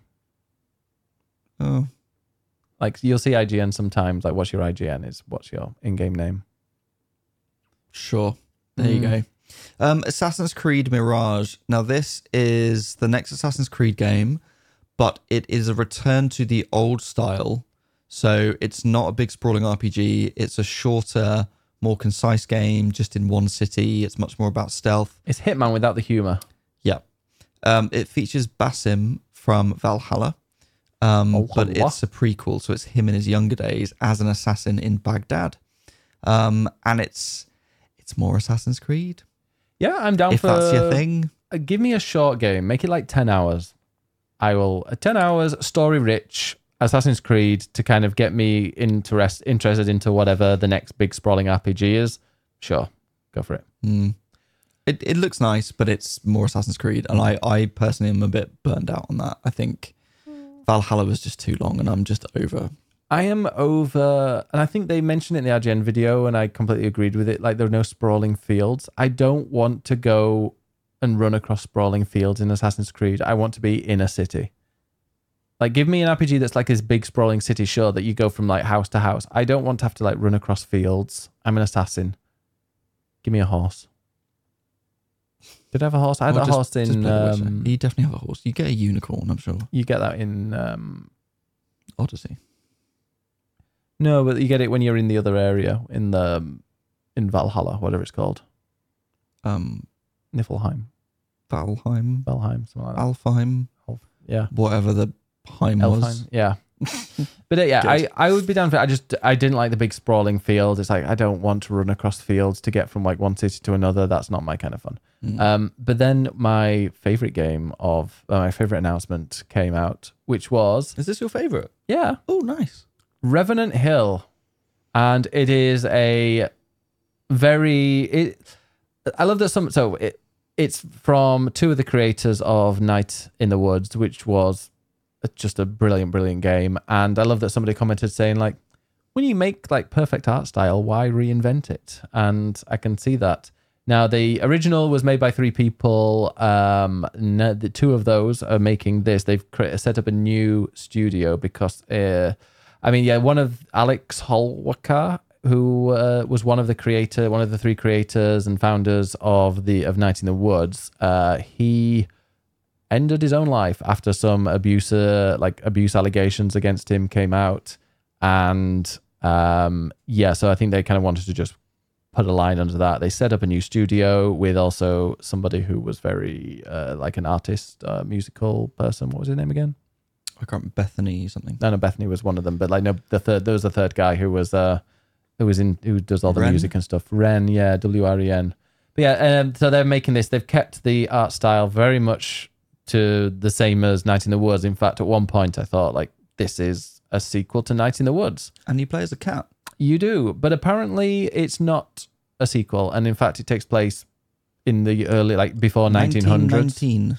It's in 1919. Okay, so the early 1900s. So it's definitely way before Night in the Woods, but it's very similar style. And yeah, I just hope it has, and I'm sure it will do because it's got, the same people making it. But I don't know, Night in the Woods just had amazing charm. The characters were so down to earth. Whoever like did the writing for Night in the Woods, I hope they're the same people that are doing the writing for this, because it was just really, I don't know, charming. There was like, and it was quite sarcastic. Like, what's her name? May. She's the cat. She's the main person. And it starts off, you arrive at a train station and it's all closed and locked, and you have to get home, and the person that you're waiting for your parents to pick you up, because I think you've just dropped out of university. You're waiting for your parents to pick you up and they don't come and pick you up. So you have to make your way through the woods to get to your parents. It's not difficult. And yeah, there's a couple of like strange people, some weird things happen, and then you eventually get home, it's tricky. And then you get in there and your dad's reading a newspaper. Your dad's like, "Hey, May." And May goes, "Hey." And he's like, "I thought you were coming back tomorrow." And she's just like, "You thought wrong." And like put her arms up. It's just very, very charming humor, kind of sarcastic, dry. It's like how a lot of teenagers think that they sound when they're talking to their parents, when they're being a bit smart. Yeah, I see that. And I see that. I love that game. And it also goes, It's also has a really weird turn later on, but then the message at the end of it is very somber and down to earth. And I love a game that has a very somber ending, and it has great queer representation. It does, and it's just there. It's like, yeah, there's what's his name again? The one with the I'm not going to do it again. Don't do it again. No, do it again. What's his name again? I can't remember the character's name. Yeah, but there's a Greg. Yeah, there's Greg, and they like it's just like, yeah, there's my friend, and they're a couple, two guys. That's it. It's just like their friends. It's a I don't know, it's a brilliant game that you definitely need to play. I finished it in one sitting. I actually streamed the whole thing in one go. It took me 9 hours or so. I've played. I read the entire thing out, and my voice went by the end. I've played at least half of it, and I really liked it. I was playing it on a friend's Switch, which I borrowed, so I didn't have my own copy, so I just didn't get around to finishing it. I recommend everybody plays it and just enjoy it. Night in the Woods, but this is Revenant Hill, which is the next game from the same people. And I trust them to make a brilliant game, and I will 100% play it. That's actually coming to PS4. But yeah, PS5, PS4, and Steam. It didn't have a date, did it? Nope. At all. Not even like a year. No. So next year. Okay. Grand Blue Fantasy, some anime thing. Not for me. Grandad Fantasy. Then there was Street Fighter 6, which looks great, but it's out next month, so don't really need more information on that, but thank you. That's not the game. I hope I can play. Oh wait, who does it? It's Capcom. Capcom. So, they don't do like the free trial with EA, because this is the type of game that I'd be like, you know what, I'll give it 10 hours and then see whether I want it or not. But I don't think. Well, it's not long to go until it's out. I won't pay £70 for it. Ultros was some sort of side-scrolling Metroidvania thing, very psychedelic, might be fun. See, I thought that I didn't think it needed to be at the showcase. No, I thought that was going. I thought that they were going to show that and then kind of be like, "Hey, joking, this is Hollow Knight." Just because, like, when you're attacking something, it had like a line that was just like the slice in Hollow Knight. I thought it was just it was like a tease, and then suddenly it was like, joking. Hollow Knight is the standard now. That's the thing. But it's not my kind of thing. Then there was Tower of Fantasy, an open world RPG with an anime style. How original! But have we not seen a trailer where they're reusing assets? There are a million games that look like this. Yeah. So I have no interest in whatever this is. Skimmed past it. Then there was Dragon's Dogma 2, which we knew was coming, but this was a first look at gameplay. It's in the RE4 engine. It is. Oh, the RE engine? The RE engine. Yeah, it's another Capcom game. Dragon's Dogma was a PS3 game or Xbox 360. It's kind of competed in the same era as like Skyrim and Dragon Age Inquisition. I personally found it a bit generic compared to those other games. But Dragon's Dogma does have its fan base, and a lot of people really like it. Like my brother. My brother messaged this morning, like literally very early this morning, being like, "What does Ed know about Dragon's Dogma? Tell me everything." It's like Dragon's Dogma 2, Gus. It's like Dragon's Dogma 1, I absolutely loved. I think it was a really difficult game. It was quite tricky. It has a companion system known as the Pawn system, but that's PAWN not to be the pawn clear. System. Who's your sort of AI companion who you can sort of order around, which was quite fun. But the style of it is just kind of typical dragons and spells and magic, and it's quite good if you like that kind of thing. I just didn't massively vibe with the original, but this looks like more of the same. Good, and yeah, it looks quite pretty actually. Looks interesting. Hopefully, it'll be one of those that I will check the reviews out. There you go. Five Nights at Freddy's, we don't care about. And then I'm surprised that they're like doing that on a PlayStation Showcase compared like with what happened with like what the creators like. Are they actually going to give? Well, he was giving money to Trump and Republicans and whatever else. I don't think he is involved in the series as much anymore. But I also feel like it's been a bit tainted, so whatever. Yeah. We then got the PSVR 2 section, which was really disappointing. There's no Astrobot? No, which there needs to be. Why is PSVR 2 out, for months without an Astrobot game? The first game was Resident Evil 4 VR mode, which is just a VR mode for Resident Evil 4, and will be all right, but it isn't coming out till next year. Then there was another 3 games that are all shooty, bang, bang, with a gun, whatever. And then Beat Saber is finally out on PSVR 2. It's out now. It's a free upgrade if you have the first one. Which is great. And there is a Queen music pack, which is nice. But that's also available across everything else. So like I've got it on Quest, so I can get it on there. Yeah, actually, no, I mean, Arizona Sunshine 2 looked kind of goofy and might be fun for a little while. My disappointment with VR, just to round up this, is that there were 4 games shown for VR, and 3 of them have guns.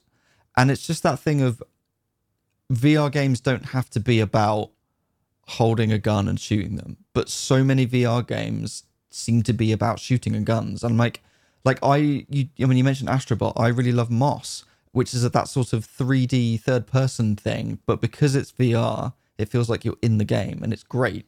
And just I don't see anyone making stuff like that. It's just, let's make something in VR that's first person. There's just more to VR than that, and I just don't feel like they're being creative in what they're creating, and I'm not interested. Yeah, and the music, like to me, VR, my favorite VR type of experiences are the music ones, like Res Infinite, Tetris Effect, Thumper. They are also They're great. the ones. Right. Let's have a look at the next one, which was Ed, you might not have noticed for the last 15 years the main games have been pushed being FPS. Yeah, absolutely, because people are being safe. But if you've got a brand new piece of hardware, try and be innovative with it. Just a thought. Well, they didn't. They didn't. Okay, then Synapse looked quite interesting. Is that the same people as Super Hot? I mean, it looked very Super Hot-esque. I don't think it is. No, it would have mentioned it if it was. Then we got a couple of Bungie things. Now, the first one is a new game from them called Marathon. Now, you might remember Bungie has now been bought by Sony. So this was their first new game since being bought by Sony. The thing is, it's not technically a new game because Bungie had that was their 3 first thing, games wasn't it? called Marathon from back in the 90s, which they made before they were bought by Microsoft, where they then made Halo. So what they're now doing is making a PvP extraction shooter, but using the name Marathon. So it's a bit of a weird choice because the people who played Marathon in the 90s probably don't want to play a PvP extraction shooter. Yeah. But people nowadays have no idea what Marathon is. So like, just call it something new. And to be honest, it looks very much like Destiny. So clearly Bungie have no new ideas. Yeah, I definitely got that vibe from it. In fact, at some point I was like, is this Destiny of sorts? But yeah, Marathon, I thought it might be like, because every Destiny Bungie like to kind of mess around with the style every time they bring out a new Destiny expansion. So I was like, oh, maybe this is just a new expansion where it's all weirdly white, kind of odd characters and things in it, but apparently not. But yeah, I saw somebody on Twitter saying that there's a reason lots of people are really upset. Like lots of old fans of Marathon are really upset because it's like, for example, Jak and Daxter, they decided to bring that back and turn it into a driving game. It's like, it's not the same thing. Just because it's got the name, it's not it's not going to bring those fans back. It's very weird. And, I don't know, PvP extraction games, just because they make so much tension because you're all scared about whether you're going to get your stuff out or not. I don't know, that does not appeal to me in the slightest, but it has a bit of a following on Twitch.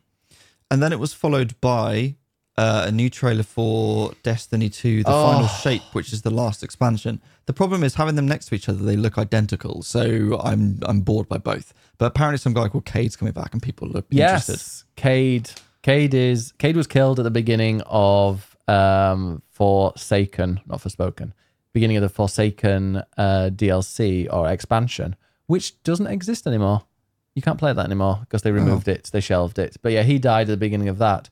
But then he appeared in this trailer, and people have been wondering for ages and ages, and it's become like even a bit of a joke that, they can bring Cade back. Like if they can bring this person back, then can they bring Cade? Everybody has wanted Cade to come back, and I think most people had given up on the fact that, he wasn't coming back because he was dead. But then where are they? Why is he somewhere? Because he talks about being in a certain place, and it's like, where are you? Someone suggested he might be inside the Traveler, which is the giant white orb. Who knows? But who cares? Lots of people care. Some people do care about things like this. Apparently Marathon, by the way, is in the Destiny universe, says Andinis. But it came beforehand. Forsaken, no, but like the new one. But Forsaken, the Forsaken. I care, Ed, sorry. Yeah. Honestly, there are quite a few people I'm that taking the care. piss. I'm obviously taking the piss. But no, the Forsaken DLC was the thing that pretty much turned Destiny 2 around. Before that, because they released the Red War campaign, which was the base one, which is I actually really enjoyed it. It was fine. It was simple. You followed it. You got to the end, and then you did like the very, very few things that they actually released each week and reset. It was very basic. And then they released 2 DLCs, one after the other, that brought new planets, but with like fuck all to do. In fact, you did the story in like 2 to 3 hours on each of these mini DLCs. And then I believe it was actually then that they brought out Forsaken. I don't think there was one before it. But anyway, when Forsaken came out and it had this kind of Shadow of the Colossus style, kind of you had to go to different areas to defeat these major bosses and you ticked them off. That was a very, like people were like, wow, this is really good. And also they killed Cade off right at the beginning, which... Spoiler. Shocked. Well, it's not a spoiler because you can't literally play that anymore. So, I mean, doesn't really count. But it's great to see him back, and especially if he's back in time for the end, like potentially the final, well, it is the final expansion, isn't it? Before whatever they decide to do next. Destiny 3. It won't be 3. I've spoken to somebody. Oh. It's not 3. It's just Destiny. I feel like that, or they'll call it something like Destiny. I don't know. I feel. Why don't they just make something new? Or they maybe just have something like keep this exactly the same, but yeah, maybe it would be something new. It'd be in the same Destiny universe, I think, but it won't be called Destiny 3. Maybe if you want to ask Ben what his thoughts on the next Destiny is going to be, you should go to swappingjoysticks/inbox. Yeah, swappingjoysticks.com/inbox. We'll get you there. All right. If you go to swappingjoysticks.com/inbox. And then Ben can witter on about Destiny even more.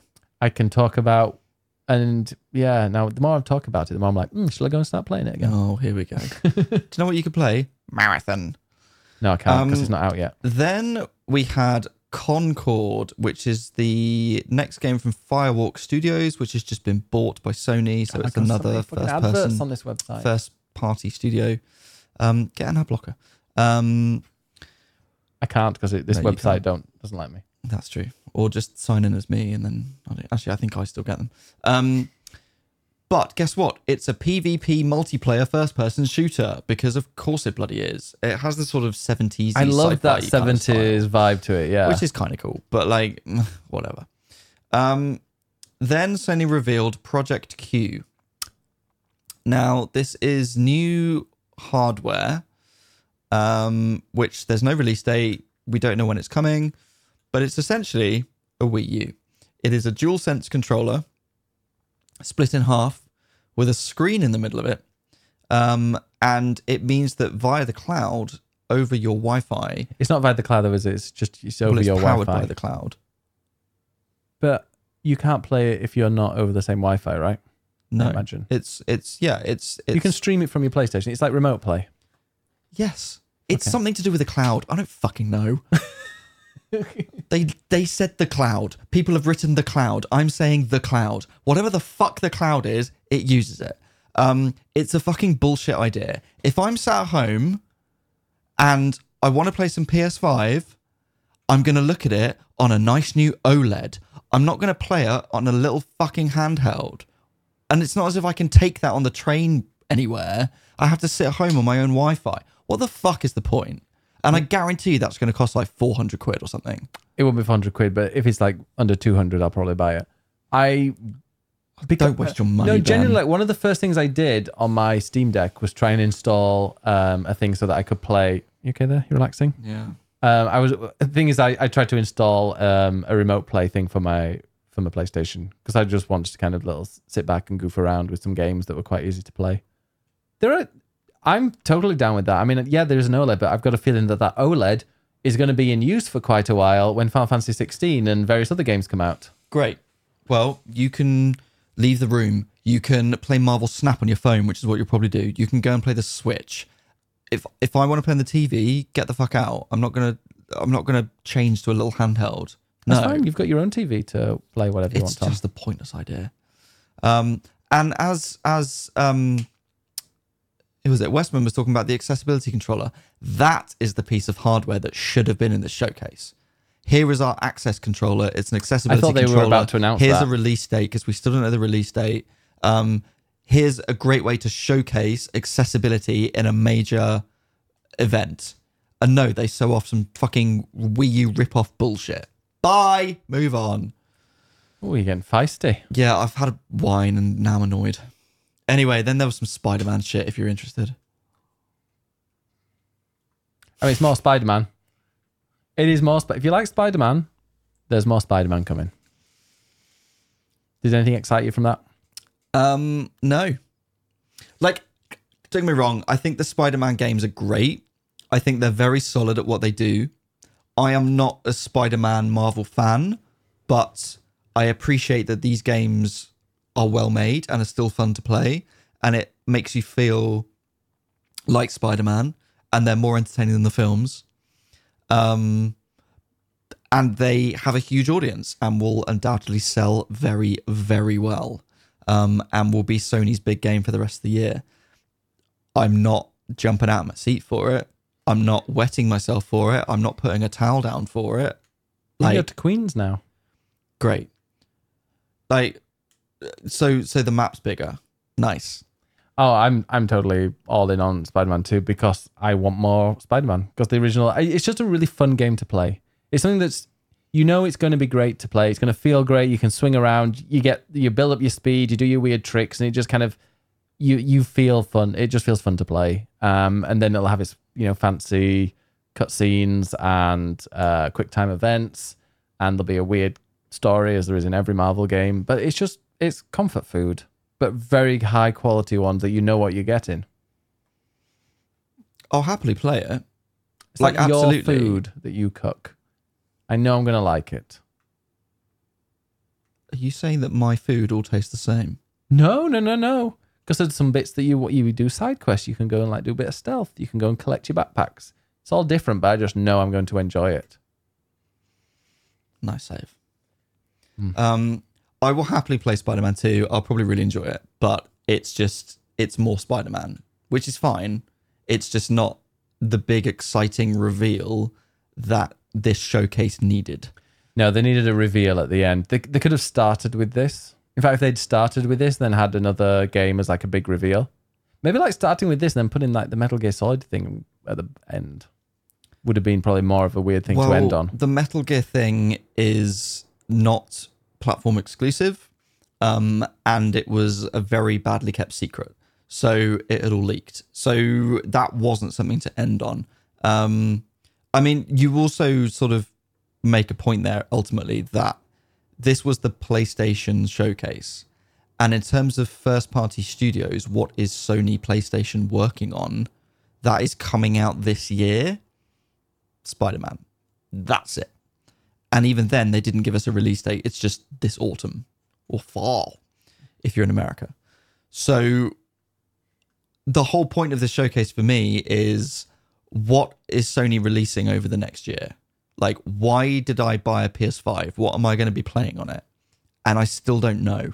PSVR 2 By shooters. at the end of this, some fucking bullshit PSVR 2 shooting games, and maybe I'll be playing it on a handheld screen by the end of the year. Like, no, that's not what I want from PlayStation. So the thing is, going through these games, there are games here that absolutely I will play. Like Metal Gear, I'm super excited for. Obviously, I'm really excited about Final Fantasy 16, but I already know about that already. I'll happily play Spider-Man. I will play Never. I will play the Absolute Developers game. I'll play the Night in the Woods follow-up. Like, on paper, plenty of stuff that I'll play, but collectively in this showcase, it just felt really like meh. There was nothing there that I'm like, wow, that's really exciting. That's brand new information that I didn't know. Or, there weren't enough release dates. There were too many CGI trailers. I still don't know what I'm going to play in the next year. I also hate the whole format of this showcase. It's a load of trailers put together without any... You can't no time ask to breathe. them. There's no time for questions. Like, as a journalist, this would have been E3 and you'd go and speak to people. There's nothing of that. It is... And I said this in the Eurogamer newscast this morning. Sorry, do you give Swapping Joysticks a shout out in your newscasts? No. Well, therefore, We'll censor that out. This showcase is the gaming definition of this meeting could have been an email. Yeah. Like, you could have just sent me a press release with a load of YouTube links and I'll sit and watch them.